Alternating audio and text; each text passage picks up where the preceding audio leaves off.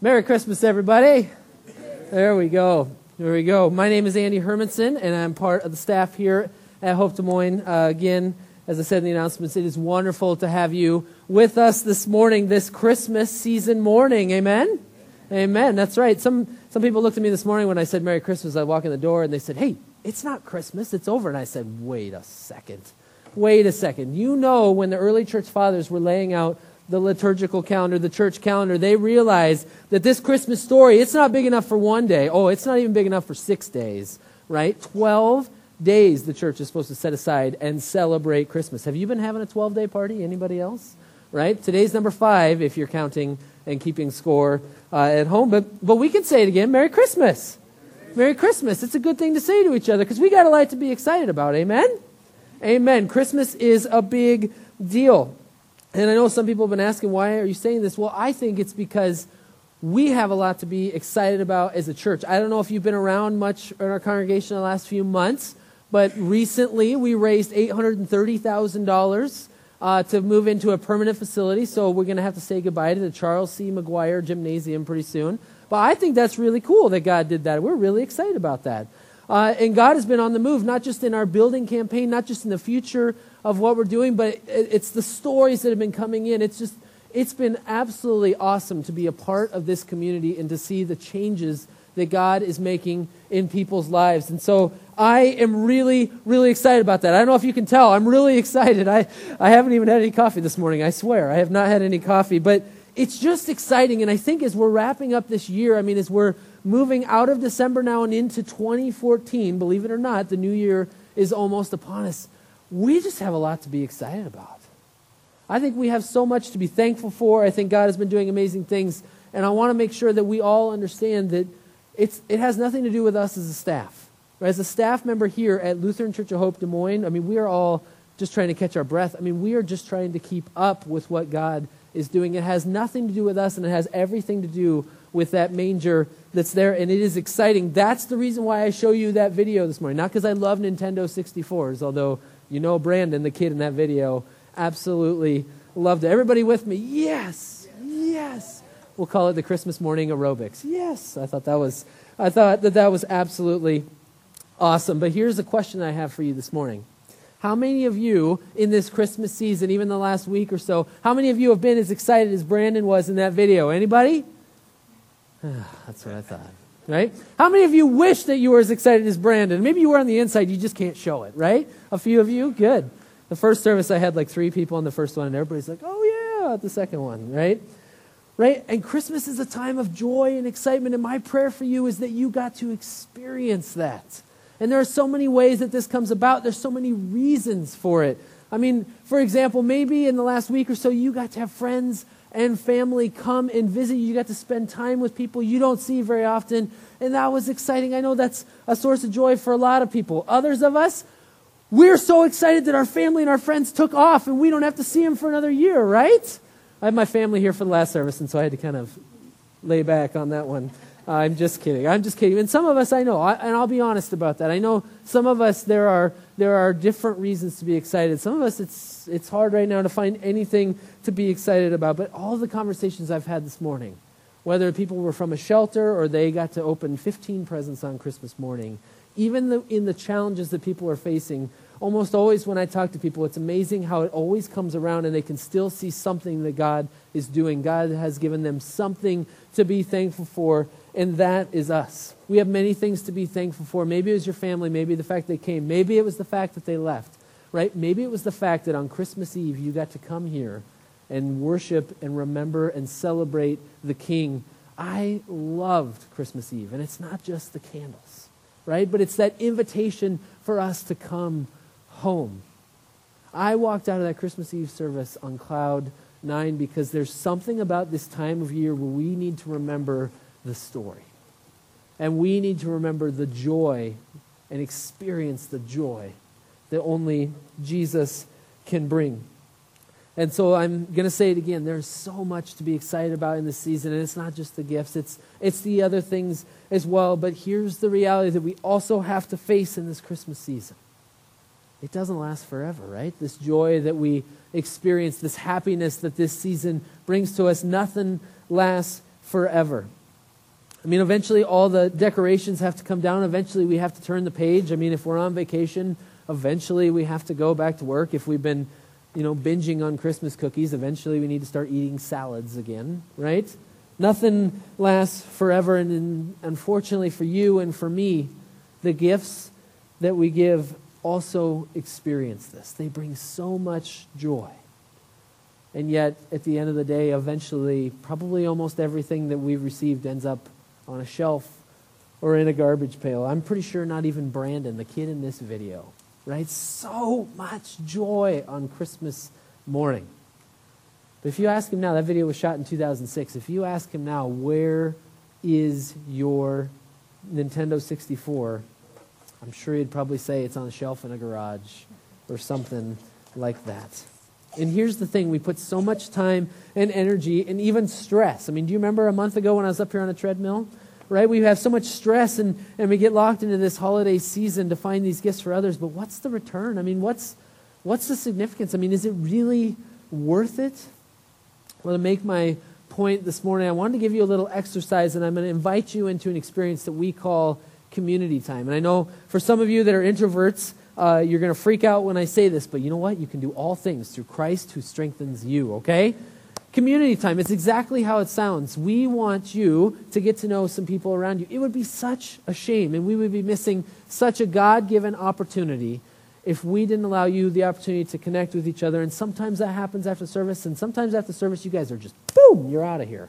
And I understand we've all got things to do and places to go. So we wanted to give you a chance to do this. So here's what's going to happen. I'm going to put 2 questions on the screen, and I want you to find the person that you are comfortable sharing your answers with. Maybe it's a person you don't know at all, and that would be awesome. That's kind of the point. But it's also whatever you're comfortable with. Share your answers to these questions and have a quick conversation with each other. Here are the questions. We'll put them up on the screen. Number 1, what is the best gift you've ever given? In case you can't think of anything good, I'll just throw my answer out, and then you know your answer is going to be better than this. The best gift I've ever given anybody was a stick of deodorant. And I'm not saying this because they smell bad. I'm saying this because my wife, fiance at the time, had to go on a 4-month trip. She studied abroad, and I was trying to think, like, she's just got a backpack. She can't take much with her. What is one thing I can give her? And I thought, it's amazing the power of scent and memories. And so I thought, well, here's a stick of my deodorant. She threw it in her backpack, carried it around for 4 months. Best gift I've ever given. See, I know you all can top that. So go ahead, find somebody that you don't know or somebody you're comfortable with. Share these answers to these 2 questions, and then I'll bring you back together in a couple minutes. Got it? Go! All right. Well, hopefully you got a chance. Hopefully you weren't selfish and you talked the entire time. I'm just kidding. It's not very much time, and I know some of you really love to connect with people. So feel free, just throwing this out here, feel free to talk to each other after the service as well, okay? All right? So there you go. Connection time, community time, very good. So the 2 questions. What is the best gift you've ever received or you've ever given? And then can you remember any of the gifts that you received last year? And here's what I want to know. How many of you are like me and you have kind of a hard time remembering even what you got a year ago? Is there anybody else that's like that? Thank you. Thank you. The last service was like, no, I remember everything. It's like, really? I don't know. And it's a sign of being blessed, but I think it also tells us something about the gifts that we give and the gifts that we receive. I'm sure you all gave amazing gifts, and maybe you have a history of doing that. I mean, I know some people are excellent gift givers, and everything they do is a home run. Then there's people like me that I just do a lot of prayer around Christmas time. Like, I hope this is good. I hope that this works, right? But no matter if we're giving or receiving the gifts, here's the thing. It's hard to remember them, and I think it's hard to remember because although we give great gifts, they're not life-changing. And I have to say that very carefully because I know that there are people, even in this room, where you can think of life-giving gifts that you can receive. I mean, I'll just throw a couple. I mean, if you're waiting for medical help, if you're waiting for something like that, if you're in a financial situation, right? If you got engaged, maybe you got a promotion at work. I mean, those are story-changing, life-changing gifts. But even those only change life for a certain extent. They're nothing compared to the gift that we got at Christmas time, which changes everything in this life and after. And it's because the gifts that we receive bring us joy that we celebrate them. But we also have to acknowledge this idea as we move into this new year that the gifts we receive, the joy eventually runs away for the most part. It's almost like we need something more. In a world that's hungry for hope, in a world that's hungry for joy, in a world that's hungry for a larger story, it's almost like we need something even bigger than a flat screen TV or a Nintendo 64.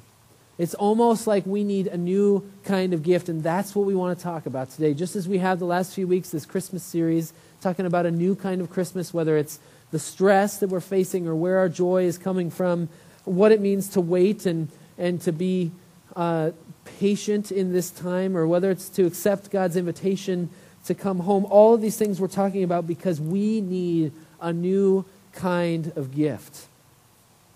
And lucky for you and I, in the Bible reading that we just had read for us today, the Apostle Paul tells us that he's found it. He tells us that he's found it, and he tells us that it's available for everyone. So let's dive in here today. If you got your Bibles with you, I encourage you to open up, follow along. I want you to turn again to page 900. We're going to look at Philippians, the book of Philippians. It's a letter written by Paul, a guy, kind of a crazy story, and we'll get into that today. We'll talk about his story and how God has been worked in his life as he walked this earth. But it's interesting, as you learn something about Paul, he just continues to amaze me. And as you read about this, the thing that amazes me more than anything else is how he constantly has this sense of hope, and he constantly has this sense of joy. I get the picture, as I read and listen to Paul's words, that he's a guy who's opened the gift. He understands what it means, not just on Christmas Day, but for every other day of the year. And so let's dig into it here. If you got your Bibles open, Philippians chapter 3, page 900, I'm going to start in the first verse. And here's what I'm talking about with this joy stuff. Paul says, "Whatever happens, my dear brothers and sisters, rejoice in the Lord. I never get tired of telling you these things, and I do it to safeguard your faith." Paul says he never gets tired of telling you, the people in Philippi or any of the other letters that he writes these things, because he says it all the time. He says it a ton of times in Philippians. And the more that he says it, the more he says rejoice in the Lord, the more we begin to understand it's the theme, it's the message that he's trying to communicate. This story isn't just something that happened a long time ago and it doesn't mean anything for us anymore. It's something that every day we get to open up again and rejoice in. Rejoice, Paul says. Rejoice in the Lord. It seems that Paul is pretty happy to be alive as you read this letter, and he says it throughout the letter to the Philippians. It's interesting, though, that Paul seems and comes across as somebody who's happy to be alive when it might come as a surprise that Paul's actually writing this letter from prison. In fact, scholars believe that he's in prison, and he probably knows he doesn't have very many days before his execution as he's writing this. And Paul's just such an interesting guy to me, because if I were in the situation he's in, it would be a totally different scenario. I don't even know if I'd be taking time to write letters. But Paul is, and he continues to do other things. I mean, at some point when you consider Paul's life, when you consider this guy has been beaten up, he's been dragged out of cities and left for dead, he's been persecuted, he's been abandoned, he's been shipwrecked, now he's been thrown in prison and sentenced to death for his faith. You eventually have to ask yourself, where does that joy come from? Where does this passion for Jesus come from? And lucky for us, in verse 10, Paul gives the answer. And if I had to sum it up, I would just say simply this. It's knowing Jesus. Where does Paul's joy come from? It comes from knowing Jesus. After he asks us to rejoice in this chapter, as he tells us a little bit about what he's been up to and what God's been teaching him, he says this in this verse 10 and verse 11. This is my prayer for us as a church this morning. I want to know Christ, he says. I want to experience the mighty power that raised him from the dead. I want to suffer with him. Is that passion or what? I want to suffer with him, sharing in his death, so that one way or another I will experience the resurrection from the dead. Paul has joy, and it's come through knowing Jesus Christ. But if you know Paul's story, you know this is a long ways away from where he started. In fact, Paul wasn't even called Paul. He was known as Saul. And it's a long ways away from where he started. As we first meet him back in Acts chapter 9, and we'll look at that in just a second, if you understand where Paul came from and where he is now in this prison cell, the kind of person that he is, then you see a completely different picture, and you know God has done some serious work on Paul's life. When we look at Paul's life, it's apparent that he's opened the greatest gift ever. He's opened this new kind of gift. And to dig in here this morning, let's take a quick look back to see exactly who Paul was before knowing Christ. So that's Acts 9. It's page 837 if you're using the Bible that we hand out here on Sunday mornings. And I just want to read this to you, and I want you to see if this tells you anything about Paul. As I read this to you, tell me if this is the kind of guy you want to sit next to in the church pew. All right? This is the description of our beloved Paul, who eventually would go on to write a majority of the New Testament. And keep in mind, as I read this, his name was Saul at the time. It says, "Meanwhile, Saul was uttering threats with every breath and was eager to kill the Lord's followers." All right, let me say that again. Saul was uttering threats with every breath and was eager to kill the Lord's followers. Just before this, it says he watched the stoning of Stephen and he cheered.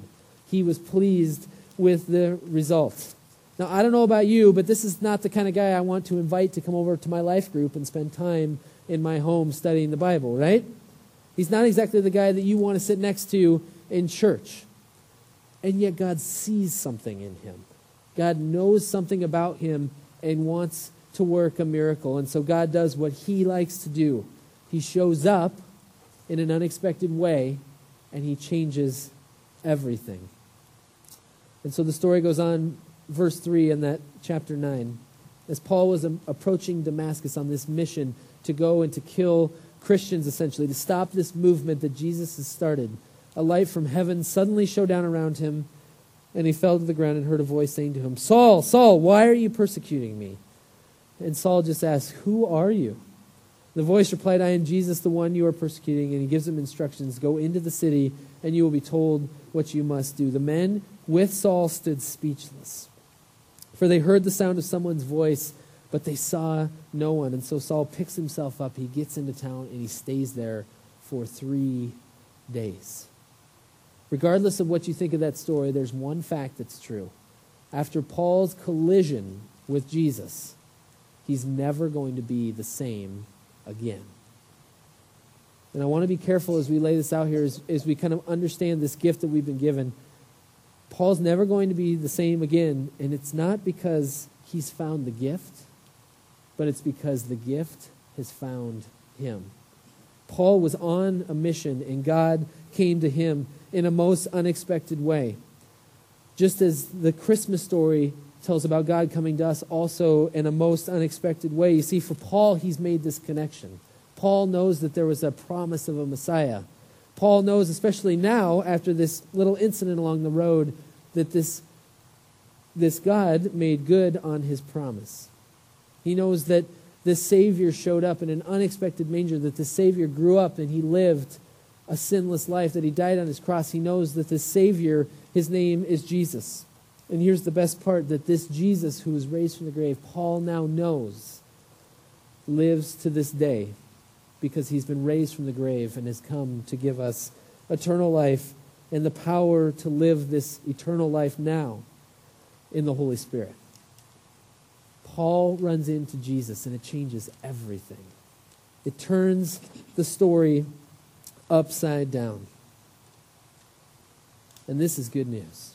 It's good news for you. It's good news for me, because you and I can run into Jesus and it changes everything as well. And God's been doing this for years. I mean, this happened thousands of years ago with Paul, and it's been happening every day since. And I love hearing the stories of the people in this church about the things that God has been doing, the way he's been changing hearts. I mean, you want to talk about miracles. People that are addicted to things aren't addicted anymore. People that are angry in their relationships with their parents or their spouse, it seems like it's dead. I mean, God's been bringing them back to life. There's been amazing things happening in this church, and it continues. I wish, you know what I wish?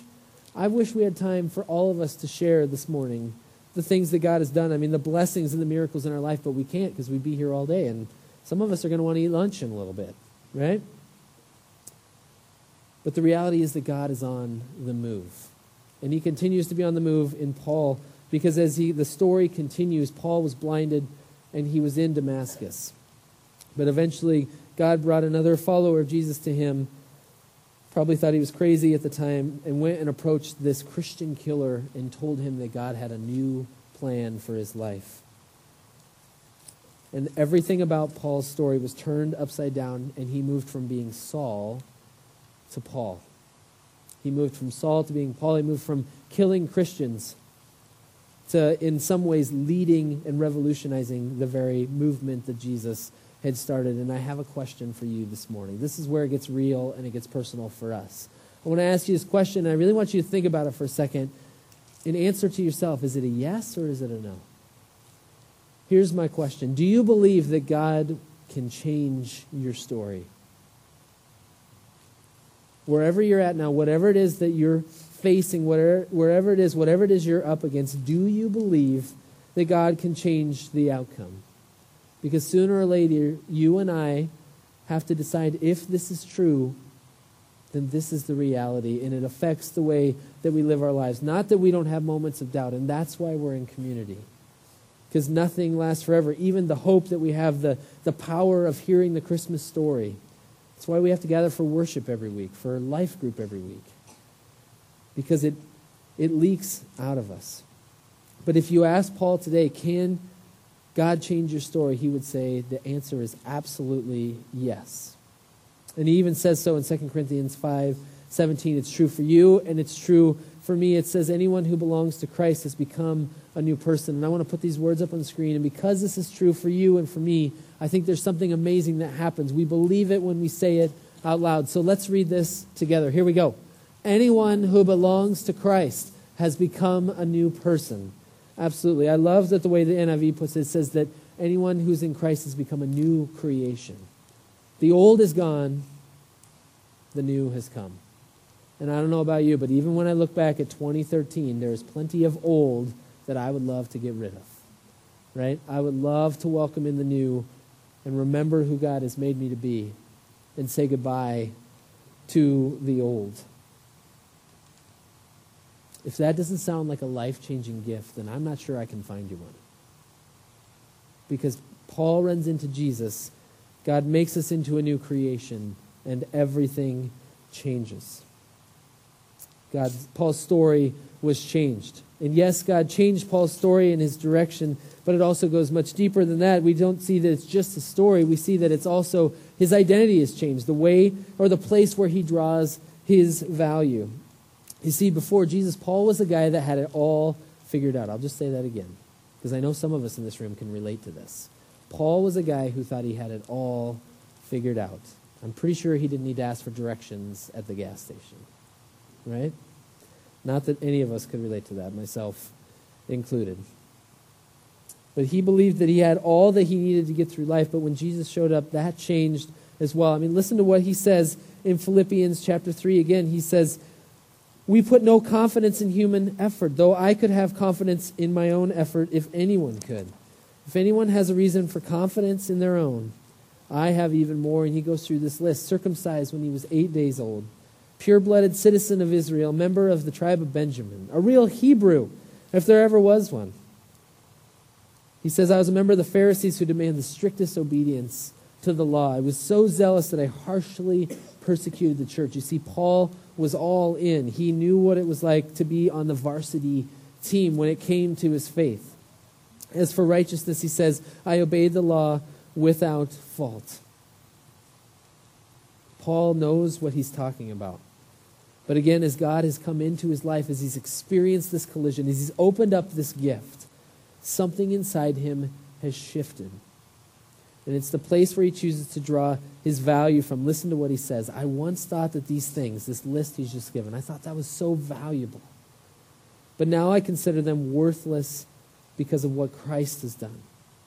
Everything else is worthless when compared with the infinite value of knowing Christ Jesus, my Lord. You see, again, for Paul, knowing Christ is everything. But you got to be asking yourself this morning, I mean, what does that look like? I mean, what does it mean for us to know Christ? It's not like we can reach out and shake his hand, right? You can't pick up the phone and talk to him, but you can talk to him. You can talk to him. So we have to ask, what does this look like?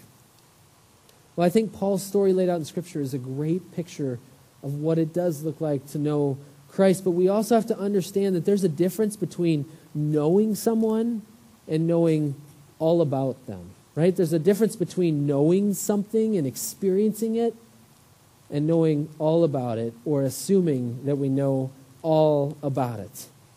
And when I think about this, I cannot think of any better example in my life of where I'm thinking, I think I know, but in reality I'm over here and I have no idea, than trying to raise kids. I mean, if you need an area in my life where this could not be truer for me, that there is a difference between knowing it and thinking you know it, then it's true for me, it's being a parent. Because here's the fact that I thought I knew, but I didn't. Having a baby changes everything. Can I get an amen from the parents? Amen. Having a baby changes everything. I mean, when Heather and I first started and had our first child, I mean, I was terrified. I'll be honest with you. I was terrified. And you know what? As we now have 3 kids, I had a very good reason to be terrified. I've seen every reason I have to be. I mean, it seems easy at first, but I don't know. I mean, it seems like it's not that hard, right? They've got their little diapers, and you change them when they're dirty, and you feed them their little bottles, and you put them down for their naps because they go down for their naps every time, right? But then they start crawling, right? Then they start moving, and they've got this mobility and this freedom, and they're like, ooh, what am I going to do with this? And it turns out, at least in my house, the answer is whatever Dad says not to. That's what we are going to do, right? They start talking back. They start doing things. I mean, they just make these huge messes, and I'm like, why can't you just clean up after yourself? Parents' dream, right? I can so remember a time as a young adult where I watched a kid, maybe a 3 or 4-year-old, throw a tantrum in a department store. And honest to God, this is what I thought in my head, right? Wow, thank God that will never happen to me. I'll have that under control. I mean, I studied family social work in college. I mean, I had to take parenting classes to get my degree from UNI, right? And I thought, okay, I have this under control. I'm going to do what it takes. I'm going to make sure that I have everything figured out. And I had my plan, and I was good to go until this kid showed up, right? This is my son, Callan. This is a family photo shoot that we did a couple months ago. They shot like 600 photos, and we got to keep like 7 because the rest of them were him doing stuff like this. Like even the family photo has a smile in it, a bigger, slightly obnoxious smile, maybe a little bit more than his mother would have preferred. Right? I had this thing figured out, and then my kids showed up and completely humbled me. I mean, I can't even keep my kid. If you've been here any of the weeks, you know this. I can't even keep him from doing a lap around the gym here during a worship service sometimes. Because he just loves to go. He just loves to be and to do wherever the party is taking him. I thought I knew what it meant to be a parent, and then I became one, and I realized I had no idea. And that's because the only way to really know is to experience. The only way to really know, to meet someone, to understand, to engage, to know them, whether it's Jesus or this idea of raising a family of well-behaved children and how difficult it is to learn through experience. And the same is true in our relationship with God as well. But even then, there's still going to be surprises. A moment ago, I was just telling you that a baby changes everything. And that was a really hefty response, and amen on that one. For some reason, I feel like people were really in agreement with me on that one. And it was true. It was true for my wife and I the first time. It was true for us the second time. That's when Callan came along. Whew! I could spend a lot of time talking about that one. The third one, it was true as well. And as I found out recently, and not everybody knows this, I found out that a baby changes everything, even the 4th time, because we are expecting in July. Yes. Yeah, that was my reaction. Woo! Oh my goodness, what are we going to do? Right? I have a picture here that we took to our parents on Thanksgiving. This is my youngest. This is Violet. And we put the big sister shirt on her and took her to my parents, and we said, hey, happy Thanksgiving. And they're like, what, did you forget to do laundry or something? You had to put her in your sister's shirt? And we're like, no, she's a big sister. And they're like, okay, awesome. We'll see how this goes. Right?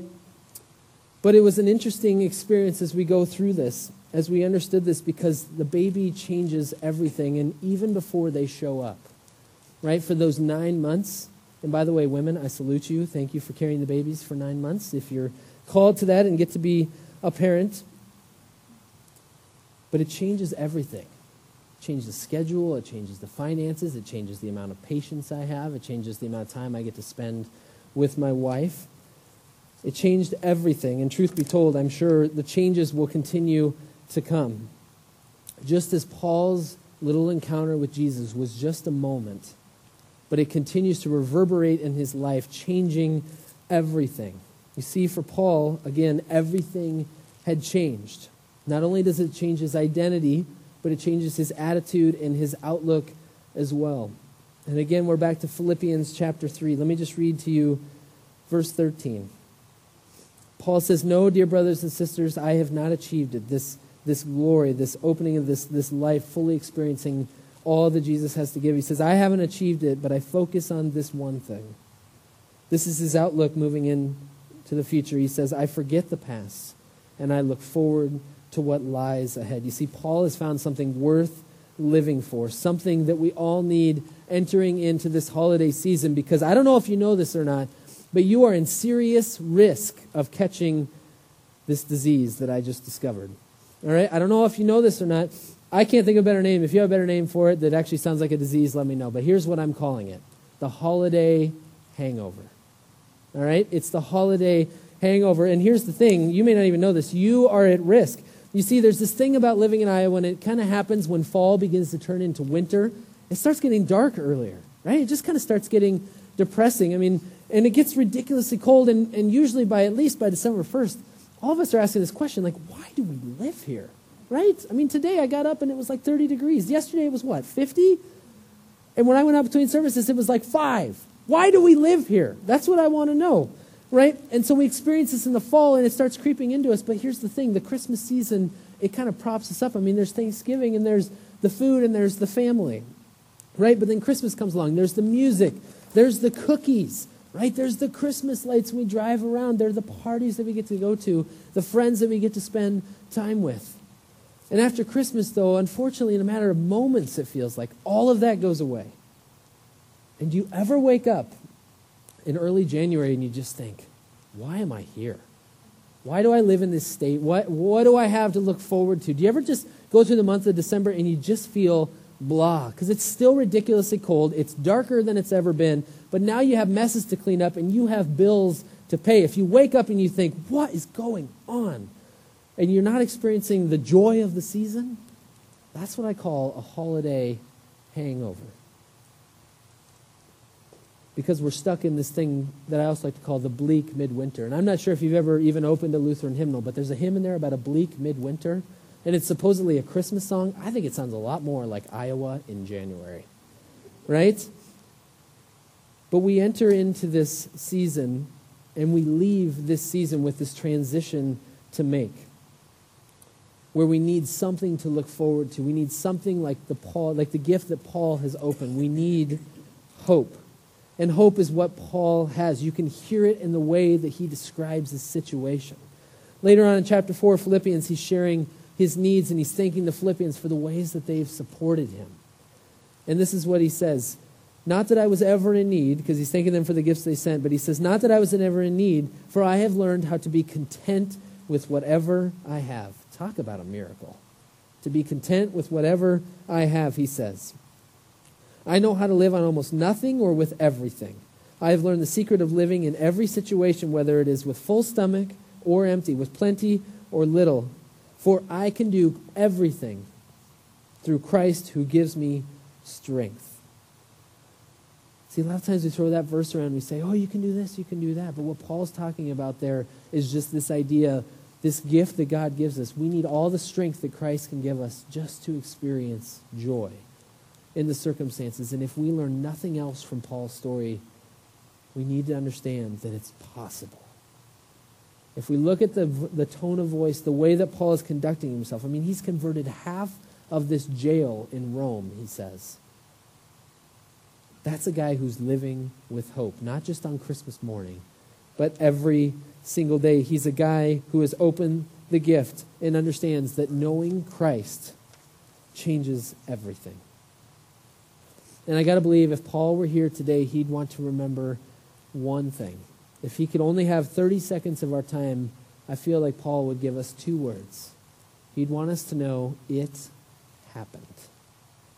He'd want us to know it happened. That is, Christmas happened. That is, the baby came. The baby grew up. The baby died on a cross. The baby left the grave. And it changed everything. But if we're not careful, we can miss the joy and the power of this Christmas story. Because there are all these voices around us. There are all these things calling for our attention as we launch into 2014. I think it's important that we remember that Christmas didn't just start on Christmas Day, but the impact lasts forever. Let's take a look.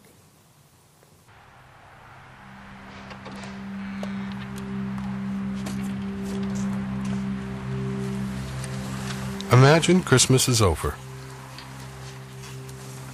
All the programs have been performed. All the pictures have been taken. The carolers are done singing. The holiday parties have come and gone. The presents are unwrapped. And the big dinners have all been eaten. The Christmas music is turned off. The family's headed back home. Someone from work is on the phone. The kids have a practice to get to.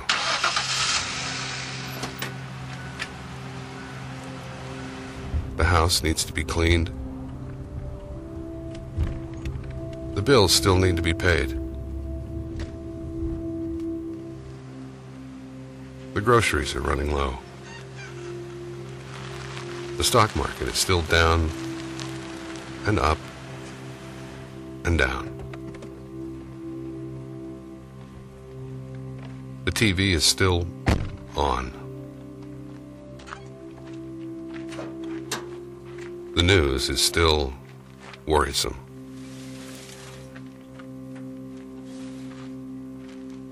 Life just keeps going as if Christmas never happened.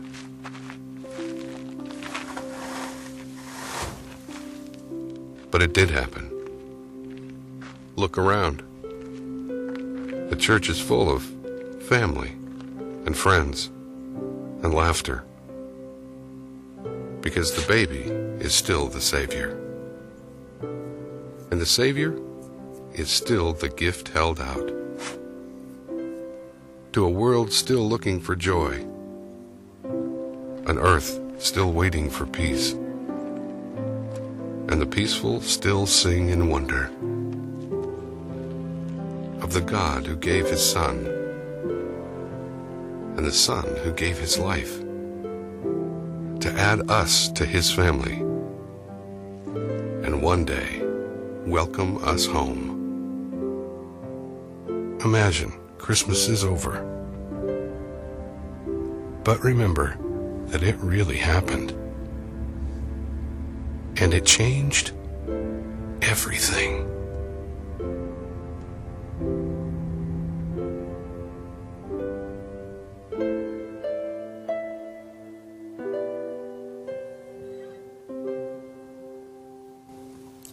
And so here we are, caught in this tension between the idea that there's a story that has taken place, that this is not just any story, but it's a story that changes everything. I mean, that there's power, that there's mystery, and there's hope to be brought from it.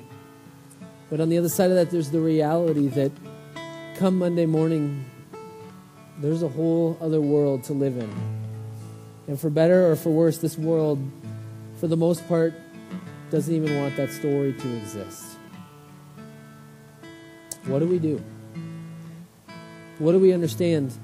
How do we live as if we know Jesus? How do we get to know Jesus in the days to come? And with the New Year's resolutions and with the calendar coming to an end and beginning to look ahead to this next season, the 2014, it's got me thinking about a lot of things, and it's got me thinking about this question in particular. What kind of church are we going to be? I mean, we've got a vision, we've got a mission statement, we've got all these plans worked out on documents on our computers, but what kind of church are you and I going to be? Are we going to be the kind of church that just accepts the gift, we open the gift, we say, oh, that's awesome, and then we allow it to kind of lose focus and we put it back in the garage? Or are we going to be the kind of people who live with this joy that Paul has found, this joy that shows up in the most amazing places, and every day is new as he looks into the face of God? As I've been thinking about this, I came across an article this week that I thought, this really speaks to the challenge that we face, and I also think it articulates the kind of church that I want to be a part of. Not just the kind of church that I want to be a part of, but the kind of Jesus follower I want to be. And it's just got me thinking, what if we as a church were considered unpredictable and maybe even dangerous? This is by Robert Capone. He's an Episcopal priest. And he addresses what I think is a fundamental issue, a challenge that we face as Christians living in this day and age. He says the most critical issue facing Christians today is not abortion or pornography or the disintegration of the family. He says it's not moral absolutes, it's not MTV, it's not drugs, racism, sexuality, or even school prayer. No, for him, the critical issue of the day is dullness. We have lost our sense of astonishment. The good news is no longer good news, it's merely just okay news. You see, in his mind, Christianity is no longer life-changing, it's become life-enhancing. Jesus doesn't change people into wild-eyed radicals anymore. He changes them into nice people. And for Robert, he says, if Christianity is simply about becoming a nice person, then I'm not interested, and I have to agree with him on that. In the stories I hear, the people I meet, the life that I live, I need a God who is raised from the dead, who makes all things new. I mean, we've got it on our banner over here, because we believe that that's the kind of God that we're looking for. He says, if Christianity is simply about being nice, then I'm not interested. And then he asks some questions, and questions I'm dying to know. What happened to radical Christianity, the unnice brand of Christianity that turned the world upside down? What happened to the category-smashing, life-threatening, anti-institutional gospel that spread through Paul's first century life like wildfire? It was considered by those in power to be dangerous. What happened to the kind of Christians whose hearts were on fire, who had no fear, who spoke the truth no matter the consequence, who made the world uncomfortable in a good way, who were willing to follow Jesus wherever he went?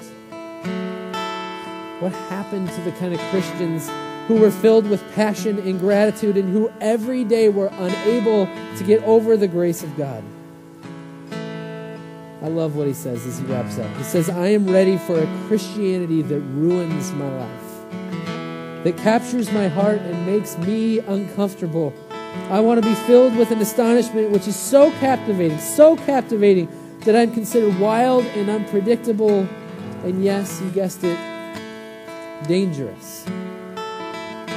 This is what Robert says he wants, and this is my prayer for us as a church. He says, yes, I want to be dangerous to a dull and boring religion. I want a faith that's considered dangerous by our predictable and our monotonous culture. Let me ask you this morning, Hope Des Moines, are you feeling dangerous? Because you should be.